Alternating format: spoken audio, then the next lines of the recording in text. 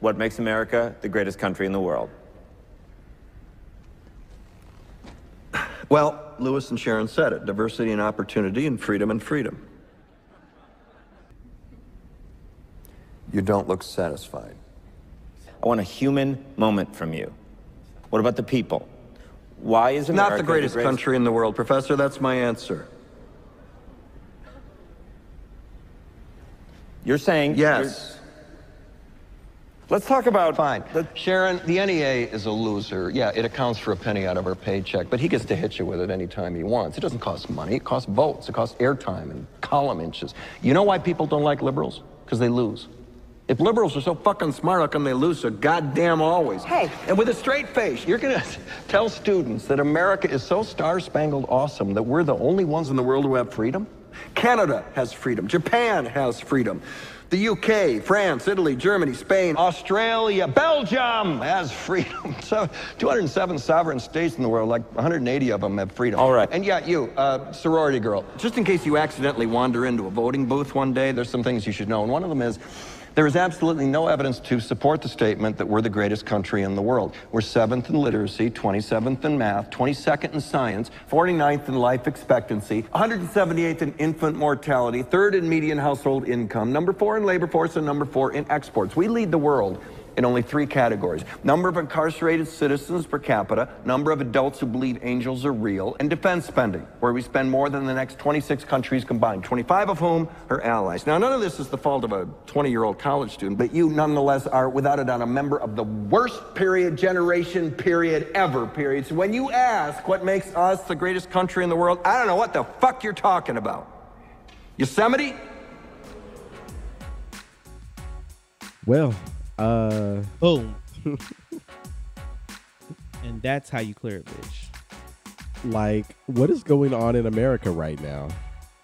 Yeah, this was a Like, crazy day. What's going on? This was a crazy day. So, Pop Stars, we actually are recording this episode on the day it was announced. June that 24th. Yep, that the Supreme Court has overturned Roe versus Wade.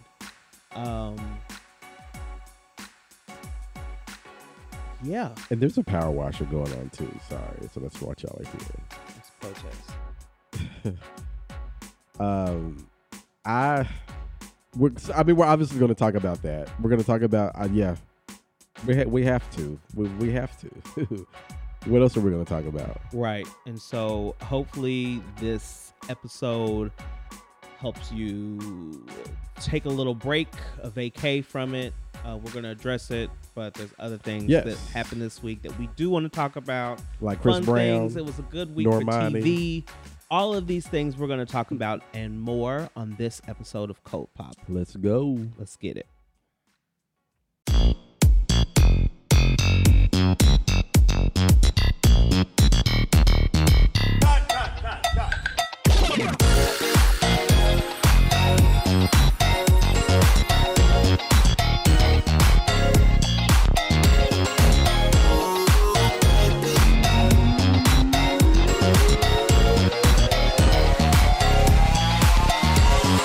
What's going on, everybody? Hi, Marcus Drew Steele. I'm Trenton Rashad, and you are listening to Cold Pop. Okay, so yeah, this week I'm definitely gonna say this week had a bad ending. Woo chow. Okay, but there were a lot of great things that also did happen this week. Yes. Okay, we're gonna talk about it. I mean, for me, it was a really great week for TV for me. What were you watching? So, okay, number one, Peacock's long-awaited Real Housewives Ultimate Girls Trip Season 2 Ex-Wives Club premiered this week. They're all ex-wives at this point. No. So Season 1, it was kind of a little bit of a mix, but most of those women were actually on their season, are still on their current seasons. Oh. Season 2 did all housewives that have either been fired, quit, Most Oh, so Fired. this is the one that Phaedra's on. Yes. Who else is on this cast? So it was a really, I mean, okay, so to start, yes, we have Phaedra Parks from Real Housewives of Atlanta. Yeah. We have Eva Marcel from Real Housewives of Atlanta. So that's the Okay. clip that I saw on Twitter of both of them in the van Yeah, talking. yeah. Okay. We have Dorinda from Real Housewives of New York. Okay. Jill Zarin from Real Housewives Yeah. of New York as well. Yeah. Tamra Judge from the OC, Mm-hmm. as well as Vicky Gumbelson, the original, the original housewife. the original She was housewife. the first. Episode 1, season 1, first franchise. Yes. From OC is on this season as well, and Wow. Taylor Armstrong from I don't think I know Beverly her. Hills. She was season 1 and season 2. Hey, she got fired. Damn. She had a lot going on season 2. So what Taylor Armstrong's most famous for is actually, it was revealed on the show that she was in a domestic abuse situation with her husband, and during the interim between I believe season 1 and season 2, he committed suicide. Oh. Maybe I do remember that. And so oh. yeah. Okay. So it's a lot. So this, I mean, So this how was was the this was a season really, for- great cast. I Okay. will say that, because all of these women, and if you know like Phaedra, and you know some of these stories about Right. how they had these very public doing aways from The from network the or Real the Housewives show, yeah. franchise, and so now they're kind of coming back, and it's really cool. I think that they will get into like all of it. I think they're all going to talk All about the- some of the things that and why it may have Right. added to them parting ways. You can tell some of them really want to be back and really want to be back in the Housewives world. Oh, really? Some of them are really trying hard, and I mean, I do want to. I've only seen the first couple of episodes, but I will be doing a spotlight on this because there's so much to unpack. okay. So that was I really look good. forward to it. That was really good this week, and then I also got to watch a little bit of the Omarion and Mario versus. Oh, yeah. Which was a hot ass mess once Ray again. J, Ray I think J, that Ray is part of the J. brand of It's Versus. gotta be. Of like, we need y'all to. There needs to be something off. There needs to be something foolish happening on stage. In Brandy's name, why would you do this on stage? And Brandy was there getting her life, Okay. baby. She was I'm like, I'm a right. cool mom, and like recording every little thing that Ray J did. Why did he have Those the dead baby? vocals as well. Why did he have his baby on the hip? So he Like, wanted to do like some kind of thing. So he was trying to actually get both of his children out there. Ooh. But I think the older one was like, no, I'm not doing it, and like right. kind of Good like on them. she kind of kneeled Dodged to her the bullet. mom. Yeah. Then one of the DJs made a joke and was like, nothing was gonna keep you from being here tonight. You couldn't even find a babysitter. You came on anyway. But it was good. It was really good. And when I say good, I mean foolish. It was a That's lot what of I heard. foolery going on. That's what I and heard. these R&B men were being like super aggressive, hyper masculine, Why? taunting each other. And I'm like, what are you guys like trying to prove? I think we had Omarion who really decided to just do a concert. I What guess was he he did like doing? Millennium Tour Part 3. Oh, so he season did like 3. multiple songs. Like he had costume changes, he had choreography, he had background dancers. There was a part of the show where he brought out like Tommy the Crumping Clown and all of the kids from Rise doing the crump situation. Like it was just crazy. So he was the professional. I'm not going to even say professional, because while he was doing all of that, he should have been focusing on the vocals and the vocal ability, he didn't because sound good. he was tired. He was tired, and that's not what that situation is. Versus is not that. Right. Mario came out one outfit the entire time, may have lost his shirt at some point, may have, in between the night, but like was giving us vocal after vocal after vocal after vocal. Now, granted, I didn't know all the songs he was singing because I didn't know half of them songs on Right. there. But, he sounded the best. he sounded amazing. Okay. He really rocked it out vocally. But they had this like long ass pre-show because neither Omarion or Mario got that big of a catalog, so they had this big long ass pre-show of like. It was it was R&B divas up there. Okay, you had Ray J, you had Bobby Valentino. Oh wait, they were the pre-show. They were the pre-show. I was going to say get to them. What they were the doing? pre-show. Oh, I so thought Bobby they were Valentino. So wait. So the headliners were Mario and Omarion. Honey, don't unless you ask Monique and she'll say her. So okay, I thought all of them. Okay, it's a damn pre-show. It was a long ass pre-show. When I want to be pre-show and for that Omarion Carlos and Mario. King, you need to get those girls for R&B divas because the way that they were going off and like all of the little drama on stage. Wait, who was in the pre-show now? So okay, let's go through it. Bobby Valentino. Okay. Ray J was there. Okay, I heard them too. Sammy. Okay. Sammy with that, the little. I like Doesn't it. he have girl. one song? Okay, that don't know. He's got more songs. I think somebody did say something about like catalog. Yeah, like I'm speaking to it, but I only remember one song from Sammy. I don't know if it was in regards to Sammy, but they were all coming for each other's necks and like making like little digs at each other of like that's Cap or like, I bet, I'm one of the few up here that could say I've been in this business for over 20 years. It's like, that's Cap, but okay. It was just, it's what you live for in a reality TV show. So I want Carlos King to get those girls for R&B divas. Maybe they were auditioning. Maybe it will be. But it was just, it was just good and foolish. So I love that. But shout out to Mario. Oh my gosh. Who clearly, at least that night, won Best Male R&B Vocal. Tank was out there for a little bit. That's Best Male R&B Vocal because literally that's it. I love that. Yeah, the girls would. Yeah. What about Tank? I'm sorry. Tank was even came on stage for a little bit. Why was during he this there? Because Omarion brought him out for like a little part. Omarion. And Look then, now. Omarion thought he was doing. This is not a tour stop. I'm telling you, VH1 Divas award Live. show performance. This was VH1 Divas Live for him because. Baby, when I saw Tommy and the Crumpin' Clown, I haven't seen Tommy and the Crumpin' since the Clown Rise since 2001. documentary. Yeah, it had to be 2001. Oh my gosh, I'm so glad I didn't watch. Like I was reading y'all's messages about the show, and I was just like, I'm not watching this because I already know I'm wasting my time, child. Now some of them still can sing. I feel like Sammy can sing still a little bit. He just needs some new music. But these, a lot of mess. Tank got out there and sang a little bit too, so he did well. You got any other shows? No. Those were my two highlights this week. My shows are basically the same. The new Umbrella, the third season of Umbrella Academy just came out, and so I still need to go back and watch season 2, but I also want to watch season 3.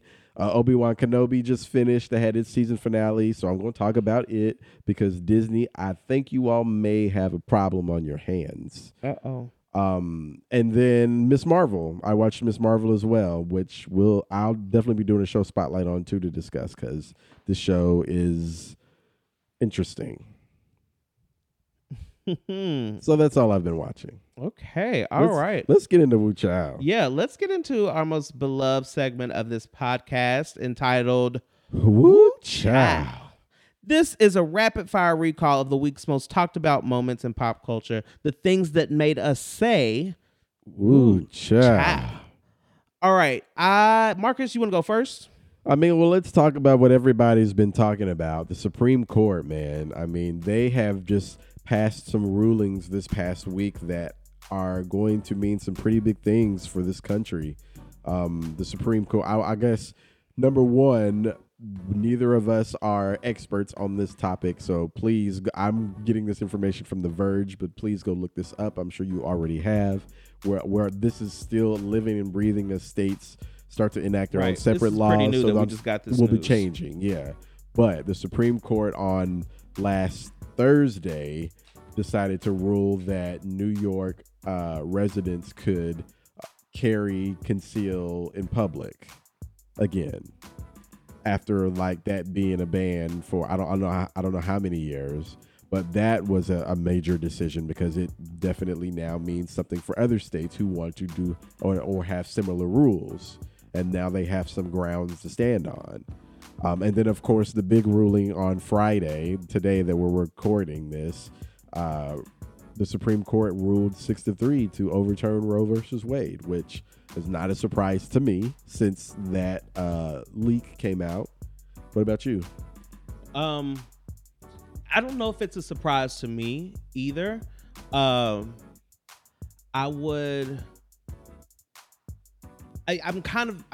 putting on my conspiracy theory hat for a second here. Okay. And I'm going to say that now that leak was to get us already talking about the idea so that there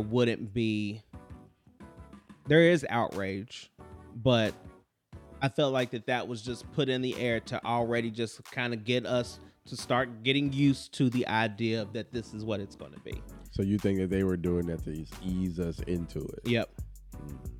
I do. I think the decision was made a long, long time ago, and this is part of the official rollout of their new regime.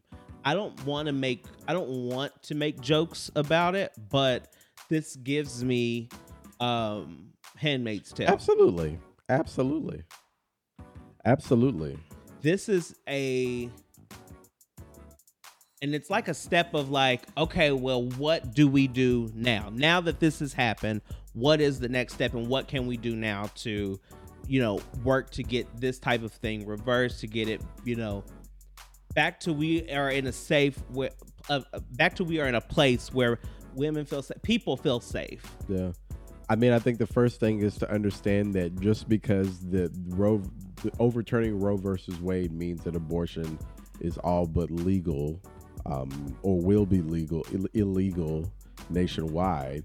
But it's important to understand that just because you're making abortion illegal doesn't mean that abortions aren't happening or that they still won't happen.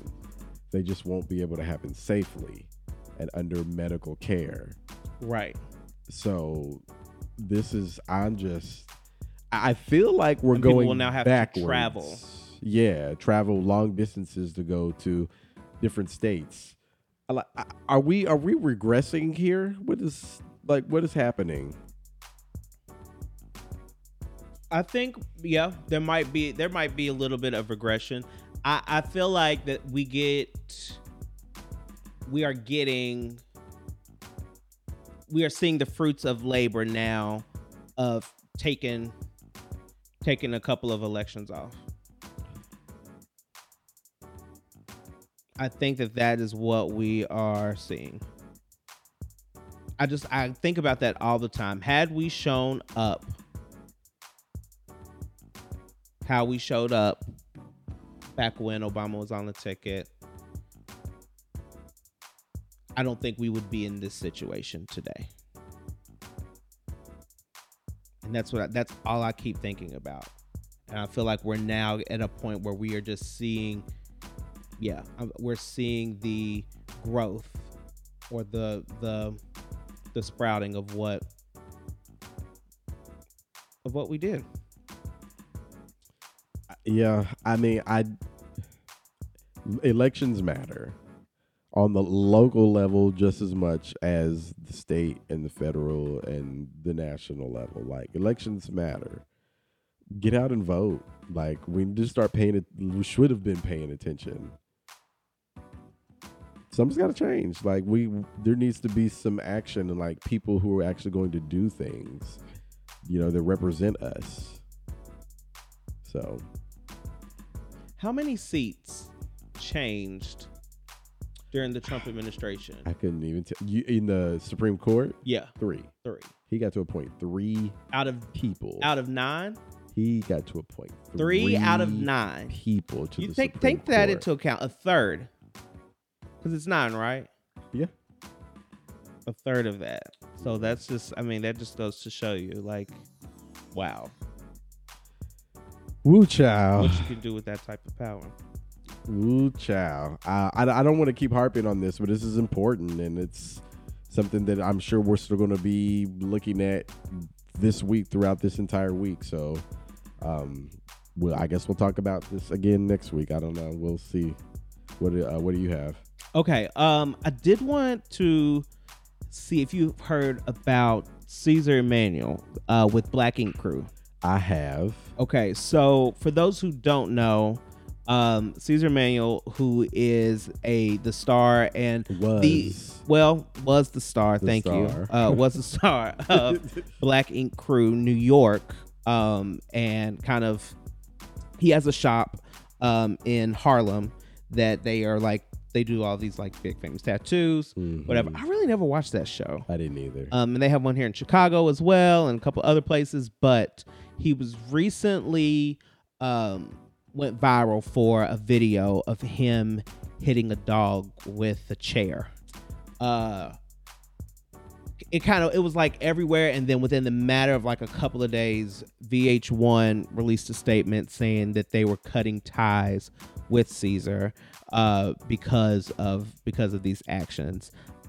This all started with one of his co-stars on Black Ink, Donna Lombardi, who actually reposted the clip online of it's like the footage, like the camera footage so of she him was doing trying this. to get him. We'll see about that, but she reposted it, and it kind of, it really took off. Since at this point he did release a video apologizing, Too late. saying that it was it was all on him. He's not holding anyone else responsible, and that what he did was wrong. So I don't know. What do you think about this? Do you think he'll be able to bounce back from this? I don't know. I mean, like you just heard right here, like who's watching Black Ink to begin with? That's my first question. If they have a couple of franchises, somebody's watching. That's what I'm saying. I'm sure somebody is because they have a couple of spinoffs. Yeah, but I don't really care. I mean, I didn't really know who he was beyond that anyway, and I mean, this is definitely going to hurt what career he has.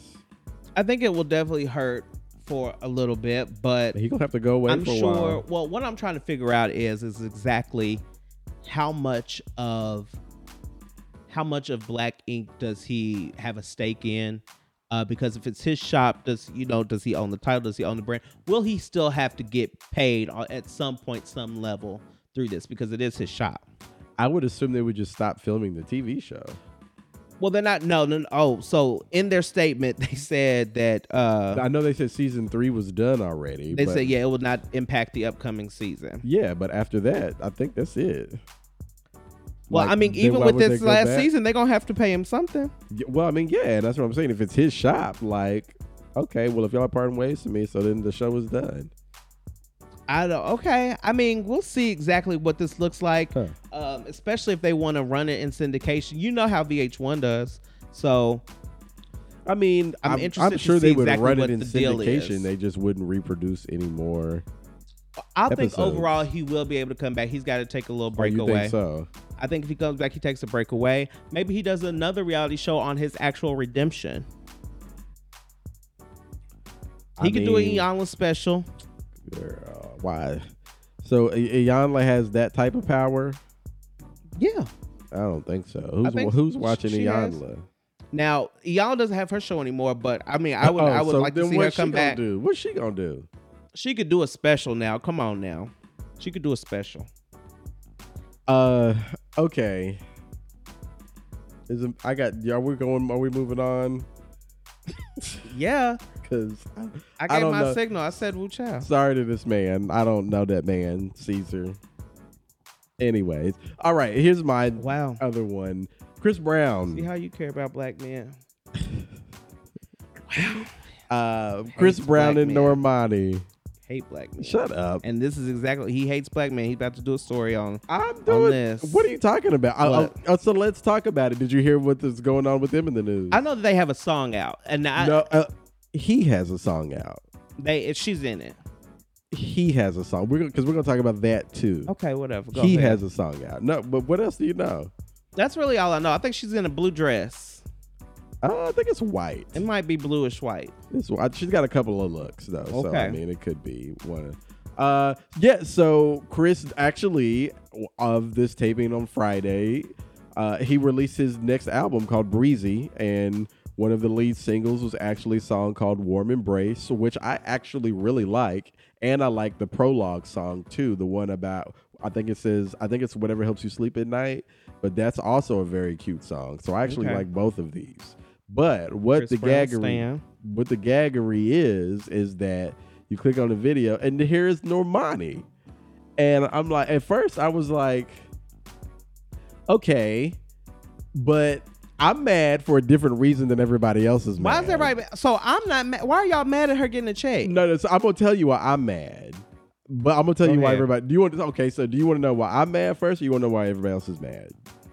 Let's hear it. Let's go why everyone else is mad first. So everyone else is mad because they're still hanging, Chris Brown is an abuser and... Because he's still canceled. I get to some people. Okay. And they're like, why are you supporting him? And same for Chloe Bailey and some other female artists who have collaborated with him recently. And so that's why they're upset. What do you think about that?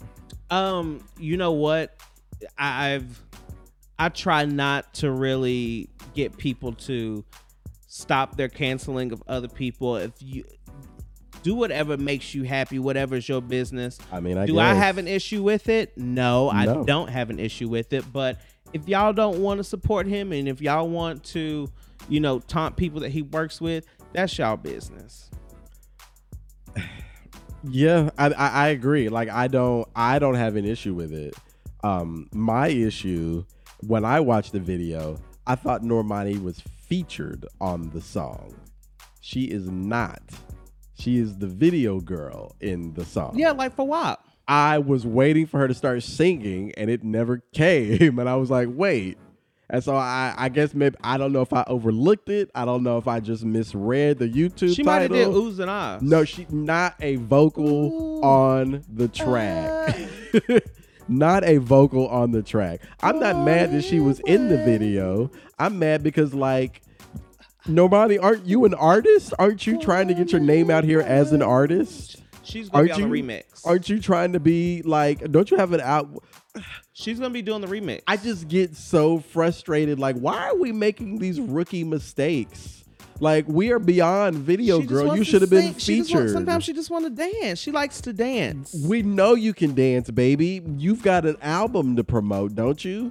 Allegedly. Maybe not. What's going on? You should have been featured on this song. You are at the level of Chris Brown, in my opinion. You know what? This is one thing, and I want to give you some. Why? Young, my young brother. Let me talk to you.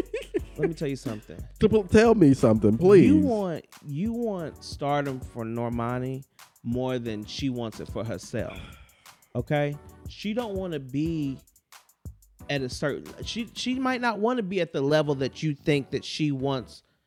I don't think it's you want her to be at. I don't know if it's her because I don't know her. So. Okay, I don't think that she wants to be at the level that you want her to be at. Okay? Could somebody be forcing this upon her? I've already told you about this. People have been saying that music does not make money anymore. It's deals, it's appearances, it's like that kind of thing. But they don't last long.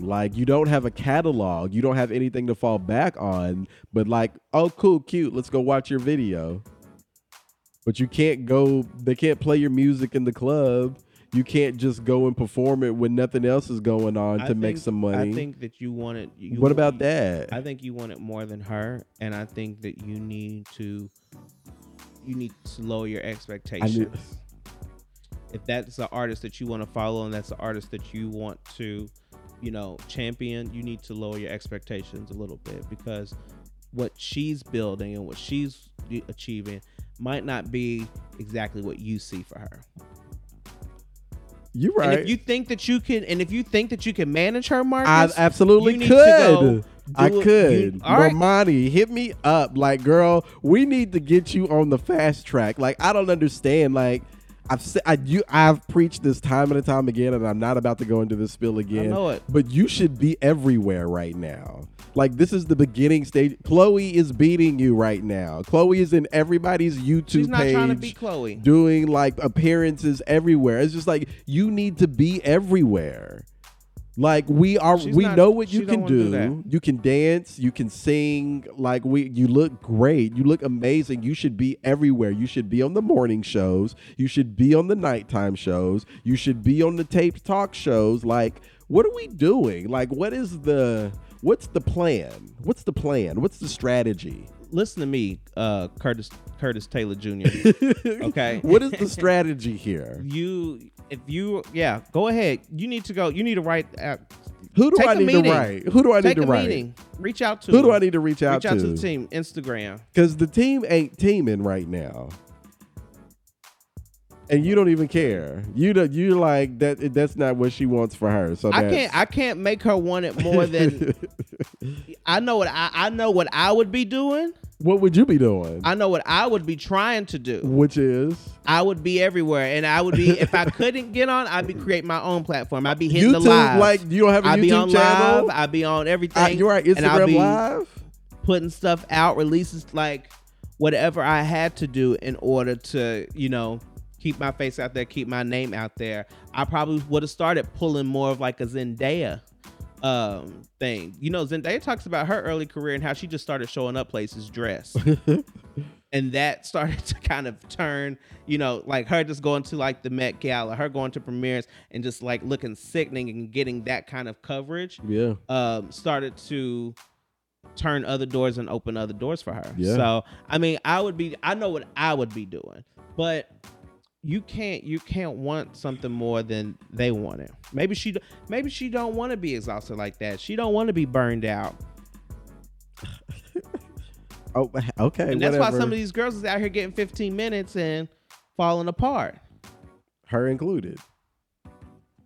That's why some of these girls is out here and they are everywhere. You do see them everywhere 2-3 years, and then they got to take 6 to 8 months off.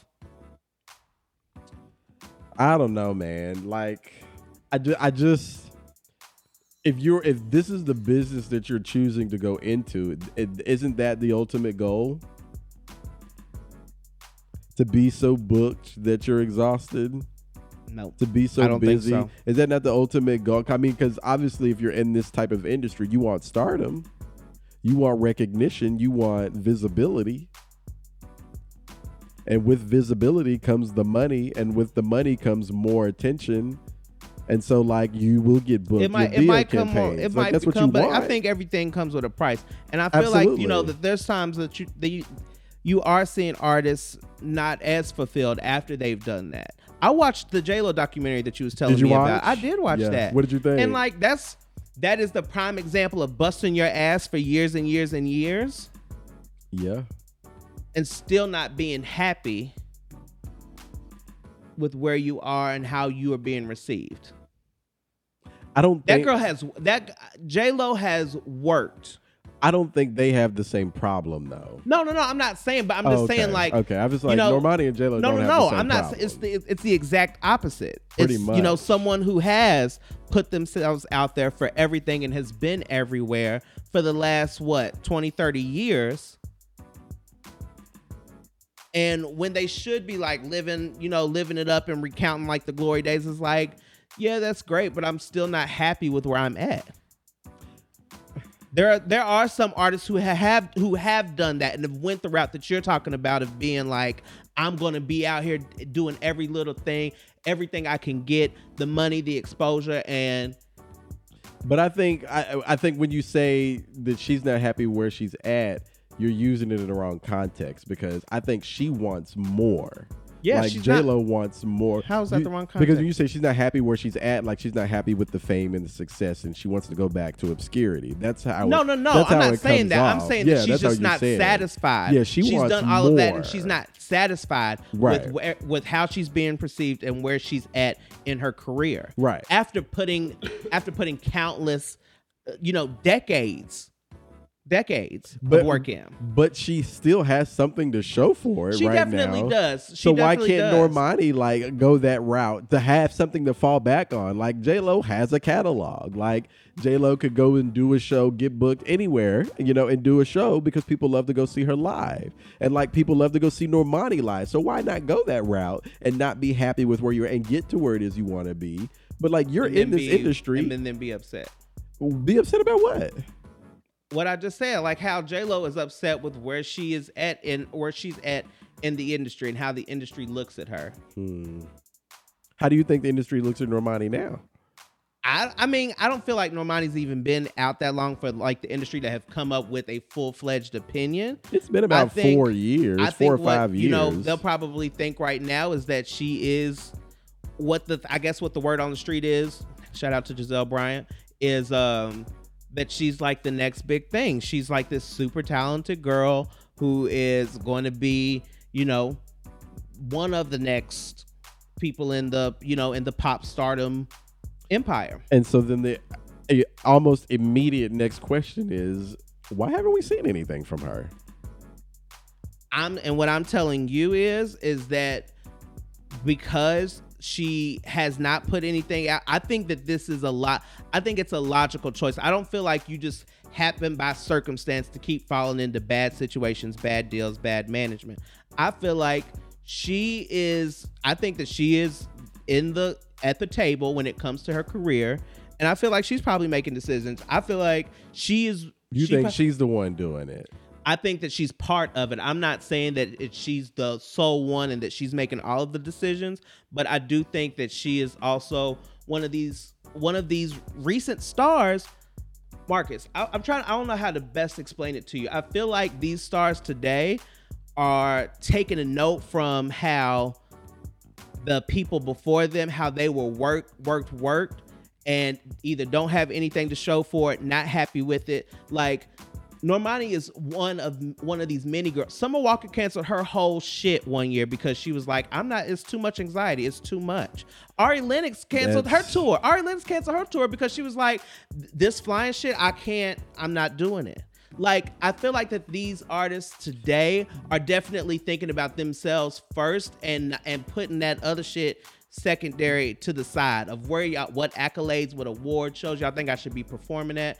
Because I'm telling you, what you see and what happens is you have somebody like Doja who's been everywhere, been doing everything, and then now she's been doing everything, didn't necessarily take care of herself how she should have, and now she's sidelined for the summer. But see, I feel like the difference is that there is a setting of expectations. The one thing, number one, Doja is in a very, very different lane, because I feel like to me, when you are a upcoming star or an upcoming musician, singer, entertainer, whatever you want to call yourself, the reason why you're in this industry, your objective is because you want to gain visibility quickly, and so that you can make money off of your music, doing what you love. You feel like that's everybody's goal. If you're getting into the industry, if they decide that they want to be professional singers, you can go independent and do whatever you want. I'm saying if you choose to go the route of a music label,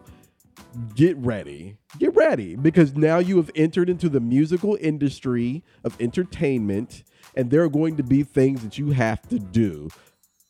Because if you get with a music label, you want to be visible. Like, you want people to know who you are. I think you are heavily relying on what we know and how we were brought up in the pop machine game. But what I feel like that's what you are.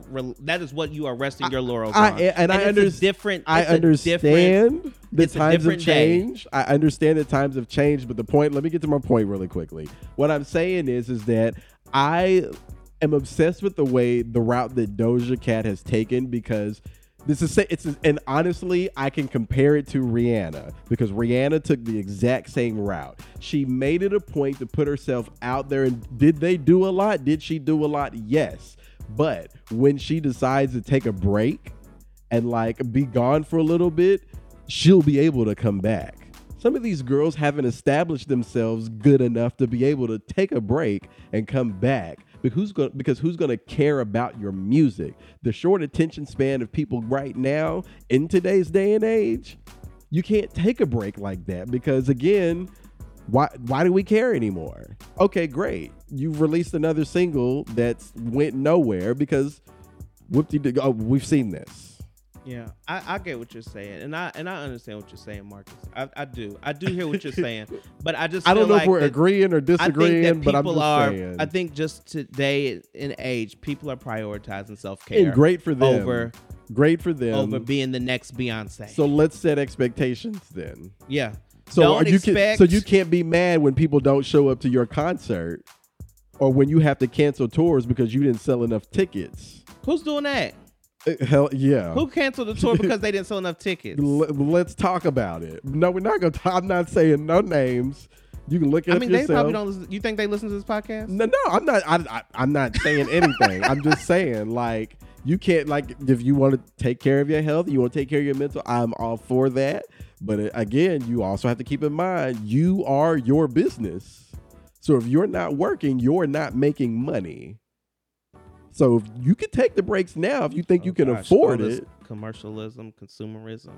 I get, again, Lord Jesus. If you're entering into the music industry, that's what you're going for. That's what I feel like. Fuck the industry. Lil Nas X. That's all I've got. We've spent way too long. What else do you have for Wu Chow? Because we're still in the Wu Chow segment. I mean, this is definitely good combo. I but love I'm it. just saying, you know, this is one of those things. Okay. Next for me, and I'll just do this one, and we can go. Okay. Justin Timberlake has issued an official apology to the city of DC. What happened? Let me see. When keeping it real goes wrong, and not during Juneteenth week. Justin Timberlake recently was at a performance in Washington D.C. where he tried to bust out a original like native DC dance called the Beat Your Feet. Okay. And it's kind of like a footwork kind of thing, but not like, it's not Chicago footwork, but I think that's the closest thing I could like mimic it to. Well, the situation is that he tried to incorporate this dance in the show, and you know sometimes stars will do this, but it did not go over well. Justin Timberlake, who usually gets the pass at the cookout, definitely showed every bit of Wonder Bread mayonnaise that was in his blood with this recent little dance. He was trying to make it happen, and see, it's like kind of like it's like hopscotch. I just watched the video. Yeah, so that like, and people were basically being like, absolutely not. You did not pass this test. Please. Hold on. I'm going to read some of these. I'm going to read some of the tweets. I know damn well Justin Timberlake did not just say DC Bitch Your Feet and then break into some sea shanty jig at something in the water. A lot of people started laughing and kind of, you know, posting videos, all of these things. So he came back and issued an official apology to DC, saying that he apologized and blamed it on the khakis. Was he like at least a little bit joking in the apology? It was like comical. It was comical. Okay. It was I was cute. like, okay, it's not that serious. No. It was comical and cute. He blamed it on his khakis. Okay.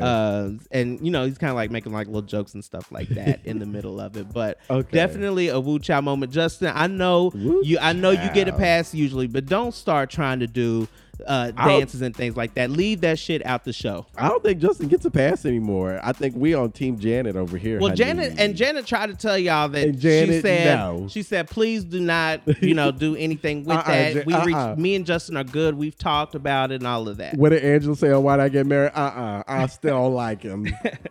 Good thing I brought my Vaseline and sneakers. Right.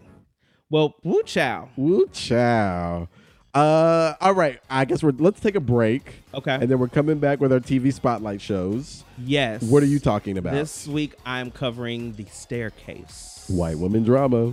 This is more of a white man drama, but okay. And you're gonna drag me. And what are you covering? And I'm covering Obi-Wan Kenobi. Okay, so what? Shut up. So what are we doing? Shut up. Because like that's all Shut up. Yeah. Thank you. It's exactly. We'll be back. Exact same fucking thing.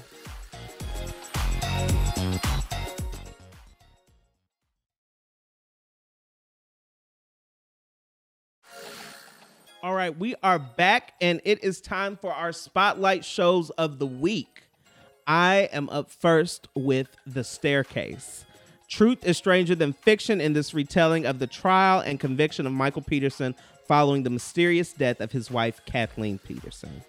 Now, this is not to be confused with Stacey Peterson, right? No, you're talking about Lacey Peterson. Yeah, okay. And it is not. So these are two different situations. Gotcha. Michael, The Staircase is actually based on a documentary. Okay. That's actually, you can go watch it on Netflix currently, called The Staircase, but it's by a group of French filmmakers who created this documentary that follows Michael throughout the trial of the murder of his wife, Kathleen. Gotcha. So snaps to your through line too. I did read that. Thank you very much. Cute. Yeah, a little something cute for y'all. But Antonio Campos is the creator of this and is who's taken the show and kind of created this 8-episode series that follows the entire family and what happens after Michael's actual conviction. Oh, so this is when you were talking about with Colin Firth and Toni Collette. Yes, so Got Colin it. Firth and Toni Collette are the leads of this, playing both Michael and Kathleen Peterson, a loving couple who has some secrets. But everything comes to the head on the evening of Kathleen's death. How the series starts, it actually starts with the 911 call that Michael made to The real one? It's it's Colin Firth. dramatized? Okay. Yep. Who is recreating this. But just a few short days before Christmas, the couple is in at their home in North Carolina, and he calls the police to his home. Once they get there, he says that she's fallen down the steps. Now, once the police get there and once the ambulance gets there, she's dead, and there's a lot of blood. It looks like a full out crime scene. Oprah meme. Did she Okay. fall or was she pushed? Right. So that is the immediate question of what happens with this. Now, you tell me. I'm just going to read you some plot points, and Okay. these are going to be spoilers. So if you do want to watch this, I will say go watch it, but then come back and revisit this part of the podcast because I am going to talk about some things. But I want you to tell me when you are ready to put Michael in some handcuffs. Okay? Wait. Like if I think he's guilty? Right. Okay. Okay? Okay. So, number one, like I said, there's all of this, there's literally blood everywhere. Okay. It looks like a bloodhouse slaughter. And so when they asked her what happened, he says, I don't know. I think she fell down the steps. What? What do you mean you don't know? Are you in the house with her? He says he was out by the pool. Okay. Okay. Okay. But he says he was like, I was out by the pool, and when I came in, she was just like this. Okay. And I think he said she just fell down the steps. Okay. So that's plot point one. Okay. They're like, okay, this is not a fall down the steps kind of no. So they go and start to do their investigation. They start to go through all of the company, all of the home computers and all of those types of things, at which point they find gay porn on Michael Peterson's computer. Okay. So after that, they actually dig a little deeper and they find out that he has been sleeping with multiple men in the city. Where do they live? It's like a small town in North Carolina. Okay. So she's been sleeping with men in the local city. Yeah, in the local city. Got it. And that's okay. That's plot point number two. I'm Okay. looking sideways at the Now, I don't know. Plot point number three.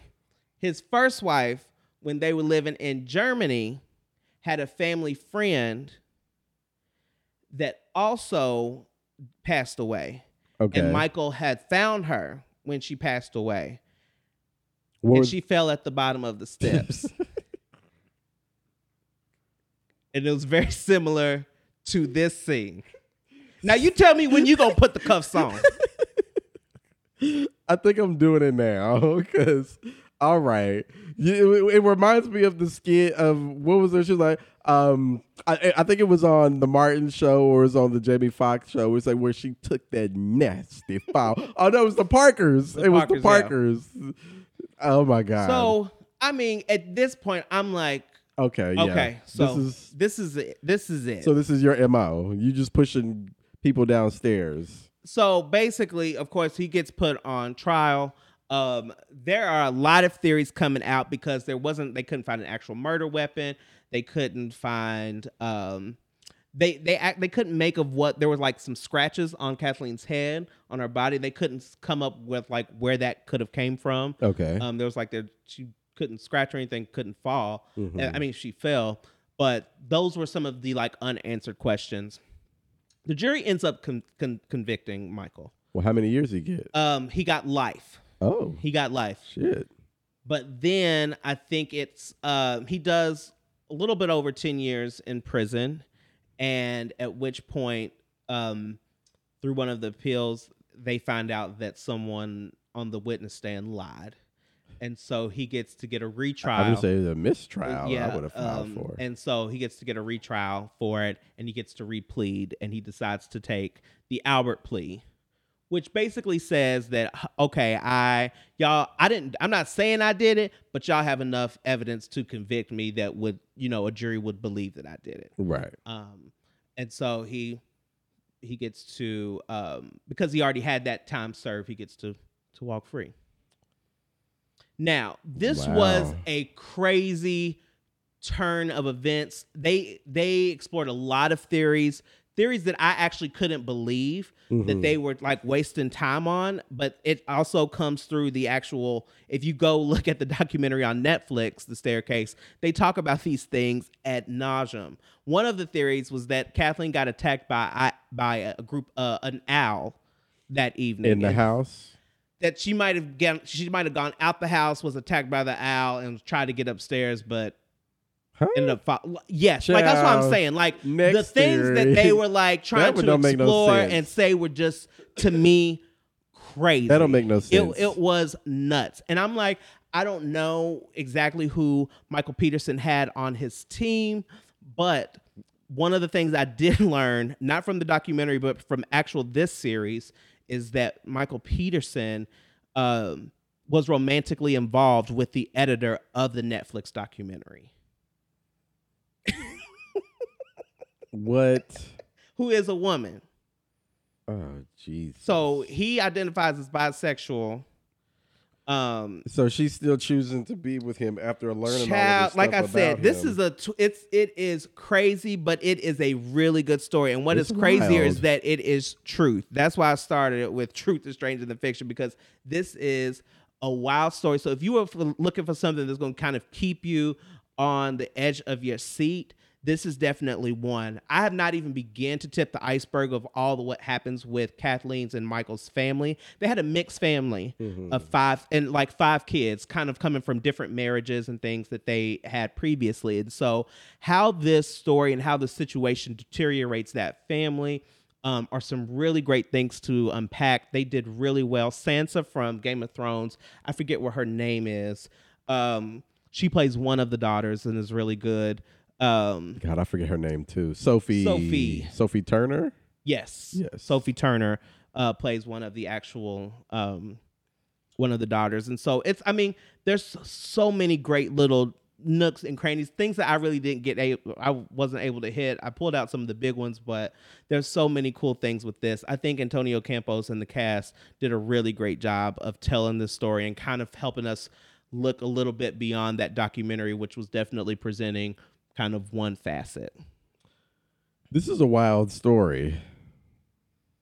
It definitely is, but like I said, there's so and the many fact that he's free. There's so many cool things that you kind of also have to kind of look at. The girls, because two of the girls are from Germany, they have to kind of start to get back to those German roots, and they learn a little bit about how they were taken away from Germany into America. It's a lot. How is Colin Firth's performance? Okay, so I don't think that The Staircase is going to get a lot of noms. I didn't see it as a performance as that. I would say that he did well. We definitely see the charm and the manipulation of a Michael Peterson. I think Colin Firth kind of did really well in showcasing that. Toni Collette definitely is given regular Toni Collette. We know that she's great and she's like she's super strong in this. She's always strong and stuff though. I like Toni Collette. Yeah, so I thought she did really well too. But I don't know, like I said, I don't know if we're going to get any acting noms. Oh well. Because there's so much to cover. Oh yeah. There's so much to cover that I feel like maybe character development was not as concentrated. Yeah, was not as targeted. I get that. So, but that's definitely, if you want to catch it, it's on HBO Max. It's a really good show. It covers quite a bit from, times before, and they use a lot of flashbacks so that we can kind of get, the historical context to some of the situations and relationships you see play out on screen. On a scale of 1 to 10, what are you giving this show? I'm going to give it an 8. Oh, that's high for you. Yeah, I think it's pretty good. I really liked it. It was like must-see TV in my house. When it came on, I think it came on Thursday nights. It was like, yep, we got to get home. We got to watch Staircase. Okay. Because it's just so interesting. And like, you go back and you look it up to see, because it's all based on a true story. So it's like, is this actually true? It's like, yeah. Right. This is what happened. Anything else? No, that's it for me. So that is my show spotlight for the week. Marcus, after we take a break, we'll come back with yours. Why, thank you. All right.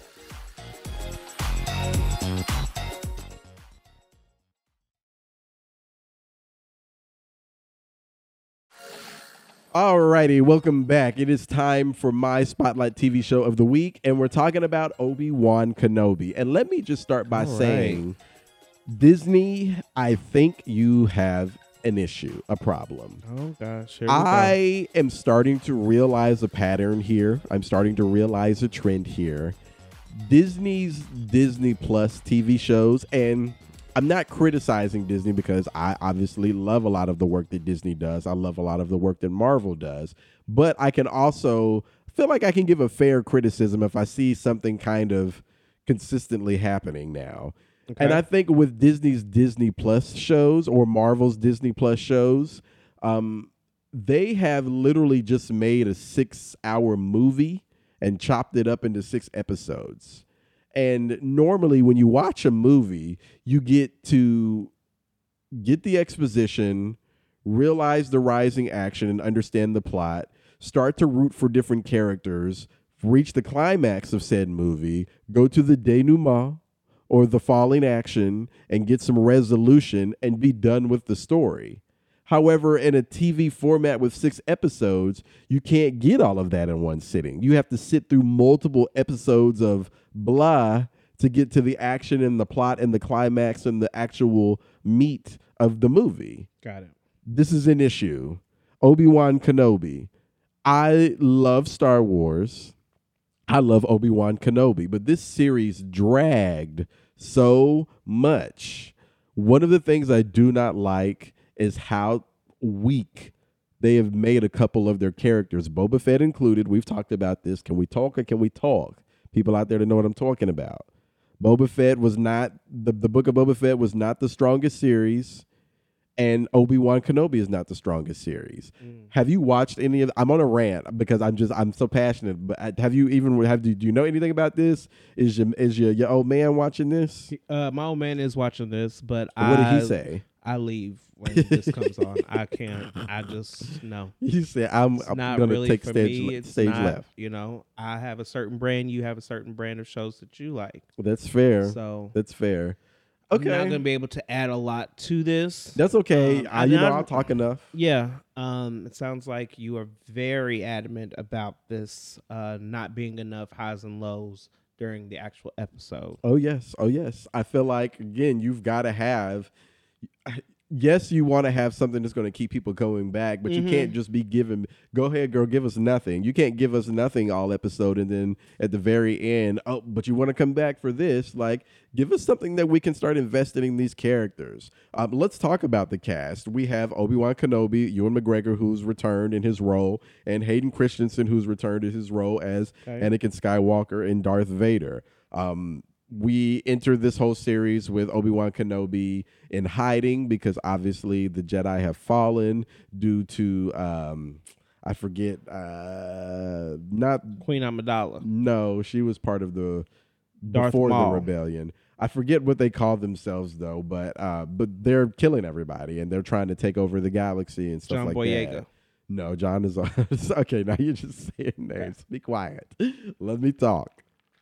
And so Obi-Wan is in hiding, and he's also protecting a young Luke and Leia because they've had to split them up now to protect them from being found out, and that's what's happening.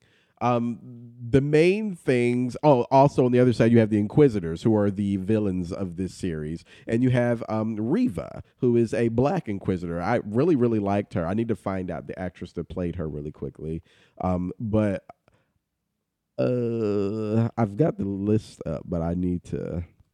Moses Ingram is her name.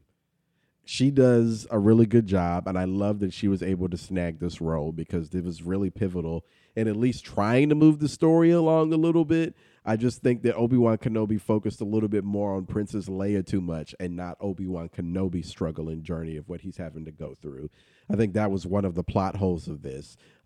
Vader wanting revenge. Okay, cool. We knew that was coming. It was exciting to see whenever him and Obi-Wan got into their fights. The Inquisitors hunting Jedi, that's also something from the comics and the Rebellion and other subsidiaries of Star Wars as well. And then it's also the beginning stages of the Rebellion. We start to see the Rebellion really starting to take shape in Obi-Wan Kenobi a little bit more, just like we saw in Rogue One. And so I thought that this was really good. My cons, the writing. The writing is just not, the mini-movie style does not work. And a lot of the character decisions being made in this series were very questionable. It's like, you wouldn't do this in a real world, in a real life situation. You know, like if there's an impending threat, we're not going to sit here and have a 10-minute conversation like nothing's going on around us. There are a lot of questionable character decisions in this series, and that really bothered me as well. Who led writing on this? Do you know? I can tell you. Deborah Chow was the director, and then series credits go to Joby Harold, who did the teleplay, and then Hussein Amini, who did the story, and then Stuart Beadle, and some of the other writers. So, but yeah, the other thing with this series, I think that cool. Leia is a great addition to this series, and I'm glad that this little girl got this part. But I think the focus was a little too much on her. I thought that this was going to be a series again about Obi-Wan Kenobi, and I think this was more of a Princess Leia and Obi-Wan Kenobi series, and so we probably should have named it as such. But whatever. The character development. Looks like this was his very first series. Oh, really? He's done some stuff on The Flash, and wrote one of the Transformers. Okay, so but it's mostly all film actually. So that that would make sense. TV stuff. I mean, this is like it's a mini movie. It's his first mini series. So he's done Transformers, King Arthur, Legend of the Sword, Army of the Dead. So these are all kind of action movies. Yeah. Gotcha. So that makes a little sense. That does make a little more sense. All I'll say again about the overall thoughts is just the 6 episodes drag. The action-packed moments were far and few in between, and there was a lot of questionable decisions. All of that being said, at the very end of this, I think that when you're making TV, there is a specific kind of that you've got to put to it to differentiate it from a movie. Like an episode has to be a self-contained episode. Yeah. Sometimes you don't need a cliffhanger. Sometimes you just give us a self-contained episode where we get a beginning, a middle, and an end that builds character development throughout that episode, that we learn something new about this character that they're going to use later. Mm-hmm. We don't get that in this series. We get some really plotted moments that are just really telegraphed, it felt like. And I say all of that to say, at the end of the day, I love The Mandalorian. The Mandalorian is such a good TV series. They really get it right because they are self-contained episodes. They go on adventures on individual episodes. So you have the mini story arcs, and then you have the overarching story arc. Obi-Wan Kenobi did not have that. Do you feel with could there be simple changes made, or would it have to be a complete rehaul? No, I think there could be some simple changes made. Again, like I said, number one, it would be, if we're going to include Princess Leia in this series, then let's have some self-contained episodes where Leia and Obi-Wan go on these mini adventures to get to the point to where they need to. I think they attempted to do that, but it dragged. It felt because we didn't learn anything. We didn't really get much out of it. We met some people along the way that we saw later, but I mean, whoop-de-doo, we can put those in wherever we need to. So I would definitely, that would probably be my first thing. And then the second thing is, let's focus this a little bit more on Darth Vader and Obi-Wan. Like, I think that should have been it was sort of the pillar, but I don't feel like there was enough focus on it. Got it. We got a lot of these side stories and things with Princess Leia that I didn't think we needed. I wanted to see Obi-Wan. I thought I was going to see more of Hayden Christensen, and I didn't. We barely saw him at all. If you had to give this, rate this from 1 to 10. Maybe a 6. Okay. Possibly a 7. It's a chop. But yeah, I wasn't feeling it, and I was very excited for this So series. you feel like you watched this more as sort of like out of obligation to the franchise? Possibly. Well, I mean, I was excited. I was curious. I wanted to know where they were going to go, like within this contained space and this huge timeline that they It had. just didn't. But it did not give what it was supposed to give to me. Now, I'm sure there's people out there who loved it, but for me personally, it did not give what it was supposed to have gave. Got it. So that's all I have for Obi-Wan Kenobi. Wow. Well, let's take a break on that, and we will be back with our signature segment, Fizz or Flat.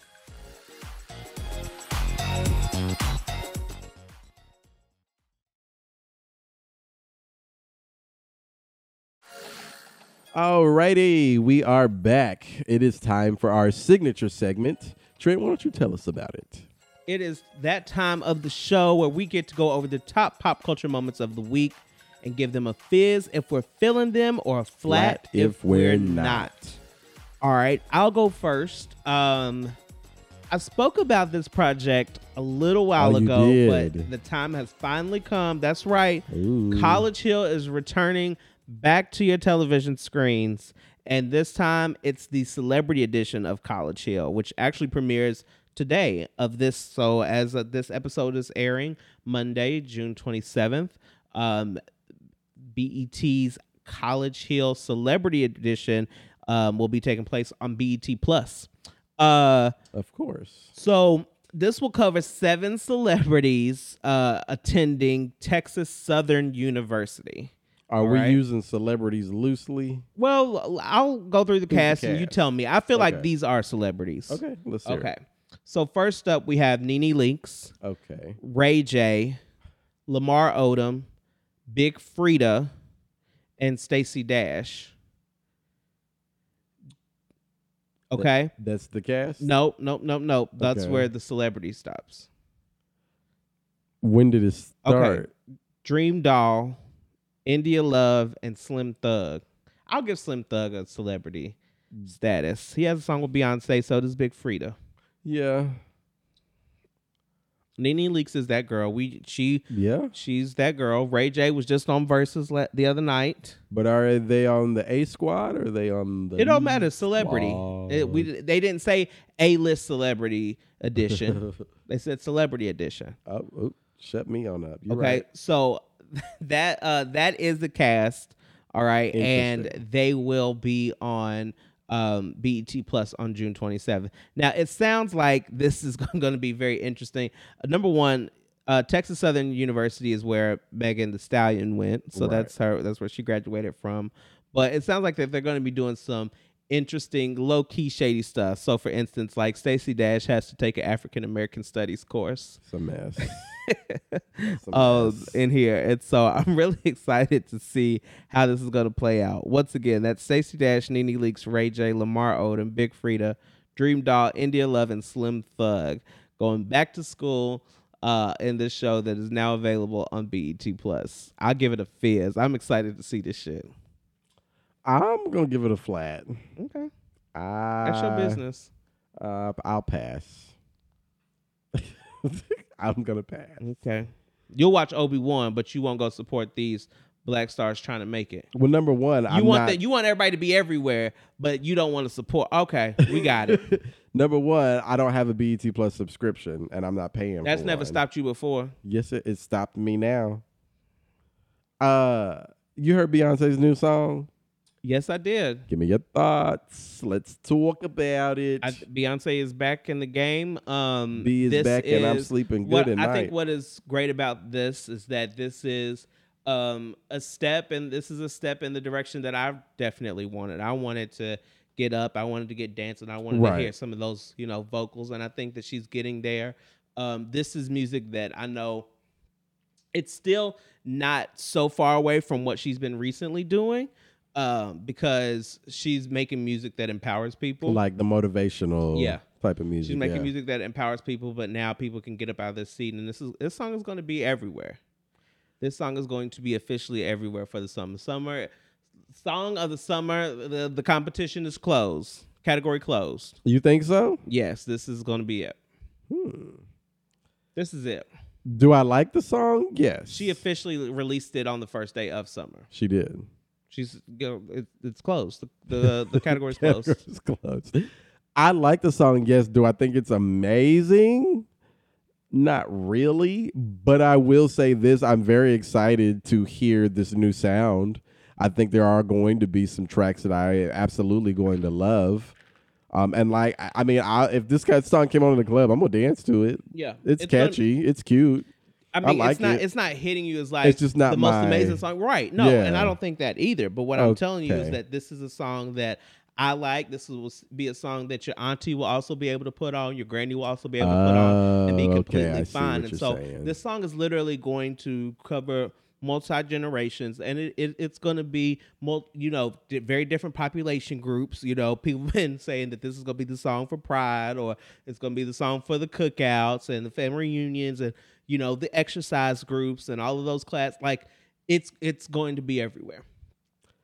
Well, I can't wait to see how this turns out. I hope she releases another song too. Yeah, I definitely give it a fizz. Yeah, it's a fizz for me. What else you got? All right. So Naomi Osaka is diversifying her portfolio. She recently launched a media company with LeBron James. Ooh. And it's going to be cool that she's doing this. And I think the name of it is going to be Hanakuma, which I don't know exactly what that means. But from what I hear, projects are already starting to line up with Epix and the New York Times. What is going to be cool about this is that LeBron James already has a company called Spring Hill Company with Maverick Carter, and they're going to be kind of helping and mentoring her through the creation and like the development of her own production company. Here we go. Hanakuma. Hana means flower and Kuma means bear. Flower bear. Okay. Yeah, flower bear. But hopefully, it says it will produce. Hanakuma will produce stories that are culturally specific but universal to all audiences. Playful and bold in its approach to tackle important issues of society. Now, this is as reported through the Hollywood Reporter. So they're doing movies and TV shows. It sounds like it's going to be a mix of both. I'm excited. Well, and also maybe print, because it's like the New York Times. I'm trying to see exactly what that would look like as well. With the production company, I don't know. Or maybe because the New York Times does do those like docu-series. Mm-hmm. They've done them before on Hulu. So it might be something like that, which could be really cool. Interesting. I definitely give this a fizz. Good for them. Yeah, I'm definitely all about this. Like, this is the way, like, I feel like she's kind of seeing LeBron James hit, certain statuses, and is like, okay, like, this is a way that I can start to build my career in that same light. All right. No, I think it's very smart. I'm all for it as well. I mean, even as an athlete, you got to start thinking outside of the sport too, because you can't play the sport forever. That's right. And so it sounds like that there's going to be some really great people also joining in to help her out run the company. Siobhan Lenoir will be the head of development for Hanakuma, and she was recently with Vice Media. And also worked at Disney at MGM. So, it sounds like that she's getting the right people behind her as well. So that's super exciting. Mm-hmm. Fizz for me. Yeah, it's a fizz. The next one I have, Serena Williams returning to Wimbledon, surprising everybody. She actually played a tournament, I think in Eastbourne, to get ready, a warm-up tournament with Ons Jabeur. But Ons Jabeur got injured, but they played doubles together. And Serena, of course, announced that she's, I guess, going to play a wild card in the tournament. So I give that a huge fizz. However, I'm nervous because she doesn't have a lot of match play. And I don't think she has the court awareness that she usually has right now after watching the doubles play. So I'm hoping that I'm not quite sure what the results are going to be, but I am obviously always going to be rooting for her. So yeah, it's a fizz for me. What do you think? It's definitely a fizz for me. Like I said, if she wanted to, if she wanted to retire, I definitely wouldn't have faulted her either. I think it's coming soon. But this is like, if you want to do a victory lap, if you want to keep going for however long, as long as you're healthy and you can do it, I'm all for it. A fizz for me as well. I think her and Venus are definitely going to retire this year. I'm saying it right to now. I'm saying it right today, June 24th. Right to now. Right to now. It just feels like that this is their last year playing tennis. So, what else you got? I wanted to give a quick shout out to, I think his name is Khaby Lame. Yeah, I don't know how you pronounce this. Or Khaby Lame. Khaby Lame. But he is now the most followed TikToker out of everyone. So he is surpassed Charlie D'Amelio, who I really didn't even know who that was. I was going to say, who is that? But who's apparently held the title of most followed TikTok the star boy. forever. But Khaby Lame is the guy that he doesn't speak in his video. He kind of just like looks. Shows you the obvious. He was born in Senegal, but he's actually lives in Italy. Oh. So that's where he's based at. He's 22 years old. And started first out on YouTube, but then just kind of started to get on the TikTok app and has now been is the most followed star on there. So shout out to you. I love to see it. There's always been talks about, these apps and shadow bans and content creators of color not necessarily getting their just due, but this is definitely a step in the right direction. And so shout out to him. 142.9 million followers. Joe. How many did Charlie D'Amelio boy have? I think it's a girl, and I don't know, but is it a girl? I know that Cole Pop needs to get up there with them. Oh, it is a girl. Oh, cute. Yeah, why aren't we up there? Yeah, so I've not seen any TikTok campaigns as of late. We need to do a video with Khaby Lame. Yeah, that's true.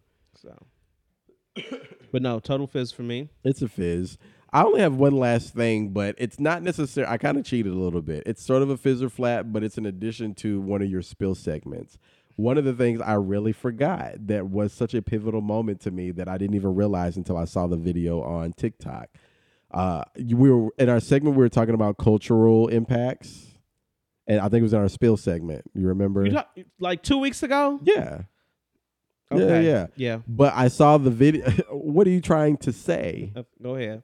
What I was saying is that I forgot a really important cultural impact of mine because I think this was like. And now this is the time that you want to share that. Yeah, I do want to share. I just really quickly, like Little Shop of Horrors, but specifically the muses, the women in Little Shop of Horrors. I wanted those. That's the role that I wanted. Okay, got you. And so that was like a sort of a cultural moment to me, but also sort of like an awakening movement. Yeah, in the original movie with Tashina Arnold and Tisha Campbell and what's the other girl's name? It's like Mookie something, I think. I don't know. But yeah, I loved that. That was my favorite part of the movie Beyond the Plant. But I just thought that was such a cultural impact for me.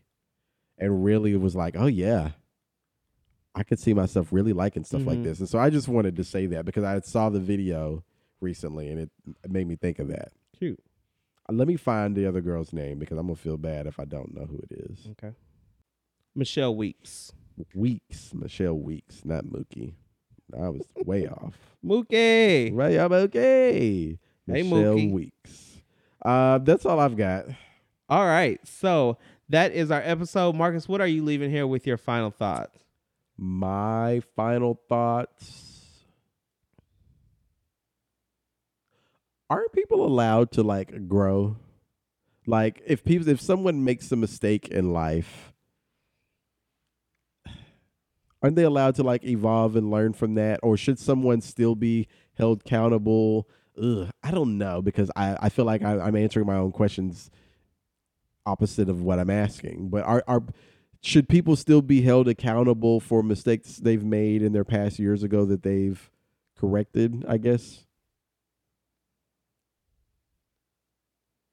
Corrected is a very interesting word, because I know. feel like you are talking about Chris Brown. I am, but I don't know if he's corrected that. That's right. why I can't. So I'm saying I don't know either. But I mean, I do think people should be able to evolve from their mistakes and be given second chances. Is he allowed to have a career? I do believe that. Is he allowed to have a career? Yeah.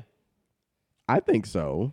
Yep. I mean, there are people out here who, there are plenty of people out here who have done crazy things and have careers. Agree. Oh, yeah. I'm not making any excuses for Chris Brown or anything, but I don't know. I don't know. It's something that I have been thinking about, and so that's why I think my final thought is this week. Okay. What about you? I'm just I think I'm still in the haze of the recent Supreme Court ruling and just kind of it's gonna be there for a while. Kind of figuring out like, okay, well, what is our next steps? Mm-hmm. And I think we need to figure out how we as a people are going to cover, support, and champion those who are about to feel the wrath of this new Supreme Court panel. I guess I don't feel like it's going to stop with the guns. It's not going to stop with the abortions. It's going to continue, and until there's like, changes that are able to be made. But we need to start thinking about plans.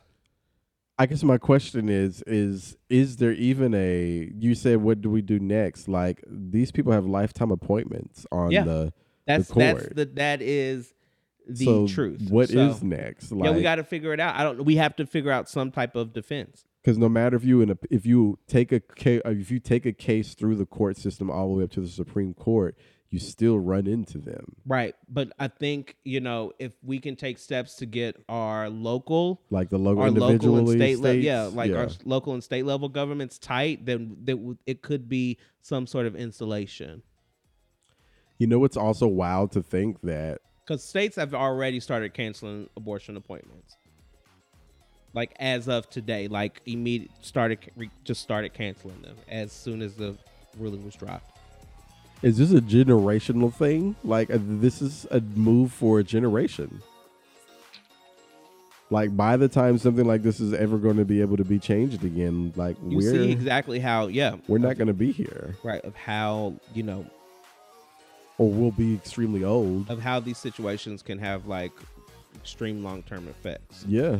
Yeah. Like, this is going to be a long haul. Yeah. Wow. Okay, well, with that, let us get out of here. Hopefully you were able to suspend reality for a little bit with us this week.